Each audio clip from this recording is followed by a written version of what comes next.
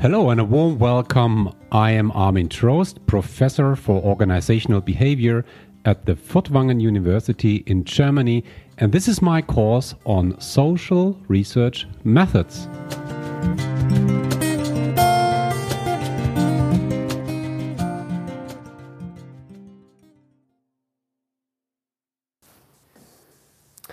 So hello everybody. With this episode we start a little series about multivariate statistics. And under the umbrella of multivariate statistics, there are a couple of different types of statistical analysis. One is, for instance, factor analysis. We're going to talk about this today in this episode. Then we have things like multiple regression analysis or multidimensional scaling, cluster analysis, discriminant analysis, structural quotient modeling. So there are all sorts of different multivariate statistics. And what's common among those statistical methods is that you have multiple variables. Not only two, one independent and one dependent variable, but you have many variables. 3, 4, 5, 20, 100, 200. And what you want to do with multivariate analysis is you want to find structures, you want to find a common logic, you want to find an underlying order in which is otherwise very diverse or diffuse. And today we're going to talk about factor analysis. And maybe I can start with some fundamental ideas out of social science. Well, for instance, when you look at leadership research about leadership, what we always did since decades is that we were looking at leadership behavior, for instance. And when you look at leadership behavior, you find that different leaders show a huge variety of different behavioral patterns. To put it simple, some leaders listen, some motivate, some decide, some trust, some are focused on on decision making, on problem solving, some are caring, so this can go on and on and on. I mean, how many different behavioral patterns are there related to leaders? I mean, there are thousands, right? And what we want to do, for instance, in the area of organizational behavior is we want to understand, is there an underlying structure, underlying metrics, some underlying coordinates like south and north and west and east, yeah? And with regards to leadership research, for instance, we found out that you can describe any kind of leadership behavior along two dimensions. Two underlying dimensions. We name these factors. And one dimension is, to what extent are leaders focused or interested in the things, the task, the problem? And the other factor is to which extent are leaders focused on people and interpersonal relation. So there can be leaders who act on both factors on a very high level. You are very much interested in tasks, but also you're very much interested in people, the social thing. And some are maybe high on one thing, but low on the other. So what you see here is there is an underlying structure. And this is what we want to do with factor analysis. And maybe I can add another example from social research or from social science. And that's, in my eyes, the perfect example for how we can use factor analysis. That relates to differential psychology. Differential psychology is about how people differ, individuals. to put it more specific. How do individuals differ with regards to their disposition? And, people can behave in all sorts of ways. Some are more interested in this, some are more interested in that, some are show more this behavior, some show more that behavior, and you know it, and you can experience from your daily observation that people differ, and also you yourself differ from other people. And a fundamental question in psychology was always, can we describe the difference of personality? The difference of personality based on a few underlying factors, right? And how many are there? And what are these factors? And historically, one of the most famous approaches came from Raymond Cattell. I mean, he was one of the fathers of personality psychology, when we could say this, differential psychology, because what he did, it's a wonderful example for factor analysis.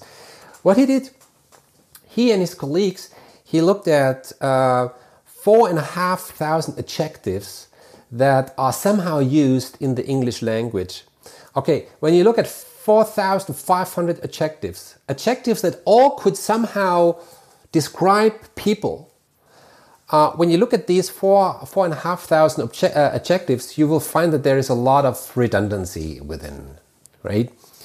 And based on the semantic meaning of those adjectives, they boiled it down to first 180 and then to just a few, around 40, 50 adjectives. Okay. The idea behind is what we name the lexical hypothesis, is that the human language, the language that we use, does reflect human nature. That might sound silly to you. It's not so important now with social research, but that's the underlying hypothesis, that we assume that with a human language, the language that we use, we are able to fully describe the human nature. Okay? So, I mean, what are these kind of adjectives? Adjectives like loud, happy, social, caring, all these kinds of things. Okay, so then Raymond Cattell asked many people. I could tell you how many. I could not tell you how many people. I mean, there were several studies around, but it's many people to describe themselves or others based on those adjectives. Does that adjective apply to you or not, or to what extent? Okay, so when you do this, and when you describe many people based on many adjectives, right? I mean, you can imagine, then you have a very big raw data matrix. You might have in the column all the adjectives, and in the line you have all those people. And what you could do now is you could look at how these adjectives interrelate. And what you find is that sometimes, very often, if people are described with one adjective, probability is very high that they are also described with another adjective. Maybe it's, just to pull an example from the air, maybe it is that when people say they are happy, very often they also say that they are lucky. Right? Or maybe when people say they are very calm, could be that they also say that they are very modest, silent. Yeah. It could be that if somebody says, I'm very much outgoing, that those people who say they are very much outgoing, that they also tend to say that they are very social.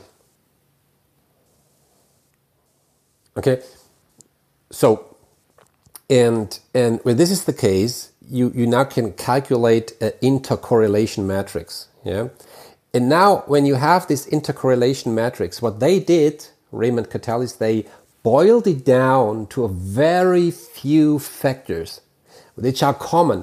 You could, so to speak, cluster some adjectives. Those five adjectives, they relate so much to each other that they can be reflected by a single factor. So we summarize a lot of adjectives into one factor. That was the idea with Raymond Cattell. And Raymond Cattell came up with 16 different factors, and that's why it's called the 16 personality factor model.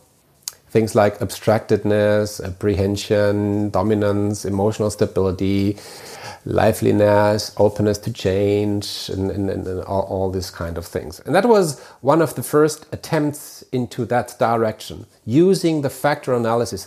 The interesting thing is that at that time, when Raymond Cattell did this analysis, they did not have computers, at least not those kind of computers that we use today.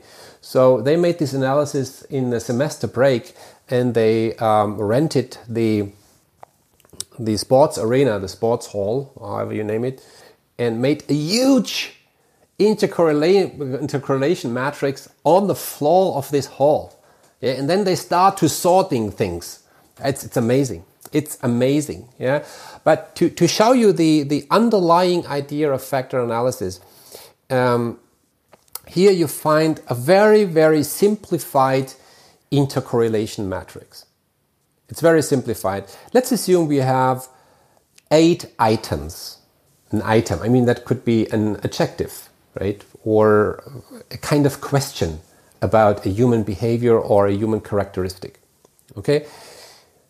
8 items, 1 to 8. And what we can do with those, once we have the data for all these 8 items, what we can do is, as I already said, we can calculate an intercorrelation matrix. And this intercorrelation matrix has the same lines as the columns. Okay? There is a diagonal, when you can say this that way, symmetry. Okay, as you can tell from this picture. So, for instance, here you see different cells. Some cells are white or empty. That means there is no correlation. Gray means there is a correlation, a high correlation. Let's put it that simple. It's a little bit black and white, but that helps for the moment. Some items do not correlate, and some items correlate. So, for instance, here in this example, item 1 correlates high with item 6, but not with item 7, but correlates high with item 8. Okay? So, this is what this little, very, very simplified intercorrelation matrix indicates. And I wanted to simplify it here for the matter of learning. So, what I did now is I took exactly this intercorrelation matrix and I sorted it differently. And now I get this. Now I get the same intercorrelation matrix. But what you see now is there seem to be some items, namely item 1, 6 and 8, where it's a high intercorrelation among these 3 items. But these 3 items, 1, 6, 8, do not correlate with all the other items. When you look at the other items, for instance, 3, 5, 7, 2, you realize that these also very highly intercorrelate, but do not correlate with all the others. So it seems that there are 2 factors. Isn't that cool? I find this cool. Yeah. Okay, there's item 4. That does not correlate with anything. Pull it out. But you see, the fascinating idea of factor analysis, that you start with a completely unstructured, diverse set of data and variables, and you put everything into it. Then you collect the data, and then you run a factor analysis, and at the end you get 2 factors. And the whole world, everything that you have measured, now gets sorted into something which is far, far, far more simple than what you had in the beginning. Okay, so let me share with you some fundamental thoughts around factor analysis. Yeah, factor analysis, as I thought, is a multivariate statistical procedure, and as you have seen now with everything I've said, it's there to reduce complexity. It's amazing. It reduces complexity by bundling or clustering various items into single independent factors, as you just have seen. And now let me share with you two important terms or two important concepts which are related to factor analysis. At least these two are those that you really should understand. Okay, I mean, it's when you run a factor analysis, which is pretty simple with the statistical tools that we have today. You're gonna get some outputs, and one output is that you get so-called factor loading. Factor loading is always represented in a table where you have the items, your original items in the lines, and you have the extracted factors in the column. And in the cells, you will find so-called factor loading. So here is an example. You see here that item 1 to 4, in this example, they have a very high factor loading on factor 1, but item 5 or 6, they have low factor loading on factor 1. But they have a high factor loading on factor 2. So this is what you get. This is a very simplified result, but you can imagine this also as a very, very, very big table where you have not just 6 items, but you have 100 items maybe, and you have 6 factors or 4 factors. So what you do then is you look at all the items that load high on, let's say, factor 1. You look at these items, and what you do then, and that's the creative part of factor analysis, that's the creative part. You really look at the content of those items, and you try to see any kind of meaningful things in these items. You try to find the common idea behind these items. What is common among all these things? What do all these items in total, what do they represent really? And this is something that your analysis does not tell you. This is pure interpretation, nothing else. You really have to interpret now. This item is high on this factor, this item, now look what is this? Okay, one item is I like to party, the other item is I like to meet people, and the other item that loads high on this factor is I like to have as many friends as possible. I like to dance. And you say party, dance, many friends. That sounds a little bit like, today we would name it extraversion. Right? Maybe we can put it that way. So it's also interpret. Okay? So factor loading tells you to what extent a single item correlates with the extracted factor. Okay? That's it. Now, what you want is that with a factor, in a factor analysis, that the factor really explains the variance of as many items as possible, because you want to reduce complexity. You want to translate many items into a few factors. So here is another concept which is key for factor analysis, which is the eigenvalue. The eigenvalue. The eigenvalue tells you the extent to which a factor explains variance in the total data set. And the eigenvalue tells you how how much variance of how many items does that factor explain. So in our example here, factor 1 has an eigenvalue of 3.9. That means that this factor is capable of explaining the variance of 3.9 items. That summarizes 3.9 items into one factor. So having that said, it also makes absolute sense that we do not extract factors that have an eigenvalue lower than 1. Because what we want to do is we want to reduce complexity and we don't want to increase complexity. So here's the third concept around factor analysis. What we typically do is the scree test. What you always find that in the beginning of the factor analysis, there is one factor which has a high eigenvalue. That explains a lot of variance. Then the second factor that is extracted has a lower eigenvalue. That's always the case. Don't ask me why.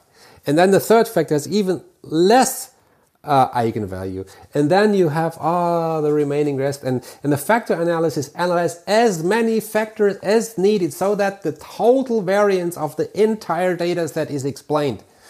But you don't want to explain 100% of variance, you want to explain a significant amount of variance. So you stop somewhere. So you have this diagram, we name it the scree test, and you cut at the point where the line becomes horizontal. So sometimes it's one factor, like with intelligence, for instance. Intelligence, one factor, yeah, or 2 factor, 3 factor, and you look at the scree test and say, okay, where is the cut where things become very low with regards to eigenvalue? Okay, so that's factor analysis, and I started with differential psychology, and I would like to finish this episode with differential psychology. And of course, in personality research, we did that. We did exactly that. And the fascinating thing is that there is a common view in the social scientific community that when we analyze personality, that we will end up with 5 factors, the big 5-factor model. I don't want to go too deep into that, but I just wanted to show you this, because that's exactly a result of factor analysis. And what are these 5 factors? Openness to experience. To what extent are you creative? How much are you engaged in intellectual things? How curious are you? Yeah, how open are you to change? And so, yeah, the other one is conscientiousness. People who are high on conscientiousness, they love order, they love rituals, they love to plan things, and then they stick to it. People who are high on conscientiousness are very, very reliable people. Yeah, extraversion. These are those who love to go out, love to meet people, love to have party and all those things. These are the visible people. Sometimes are the loud people. Yeah, very spontaneous very often. And then there are the agreeableness. There's agreeableness at the 4th factor. If you load high on agreeableness, you put the interest of others over the interest of yourself. That's agreeableness. And the 5th one is neuroticism. It's whether you see the risk in things, where you are careful and where you sometimes are anxious also about things. You do not take risk. You always see the threat in something, which is not good or bad. I mean, it's good to see threats in things, right? Otherwise you would walk through life like a moron and you would not survive at all. So these are the 5 factors of personality. It's interesting. It's not 1 factor. It's not 12 factors. It's not 50 factors. It's 5. And it's very well accepted. And as I said, this is a result of factor analysis. Okay? So I would like to leave it to that. And next time we're going to have a little look on multiple regression analysis. So thanks for having you here today, and we see us in the next episode.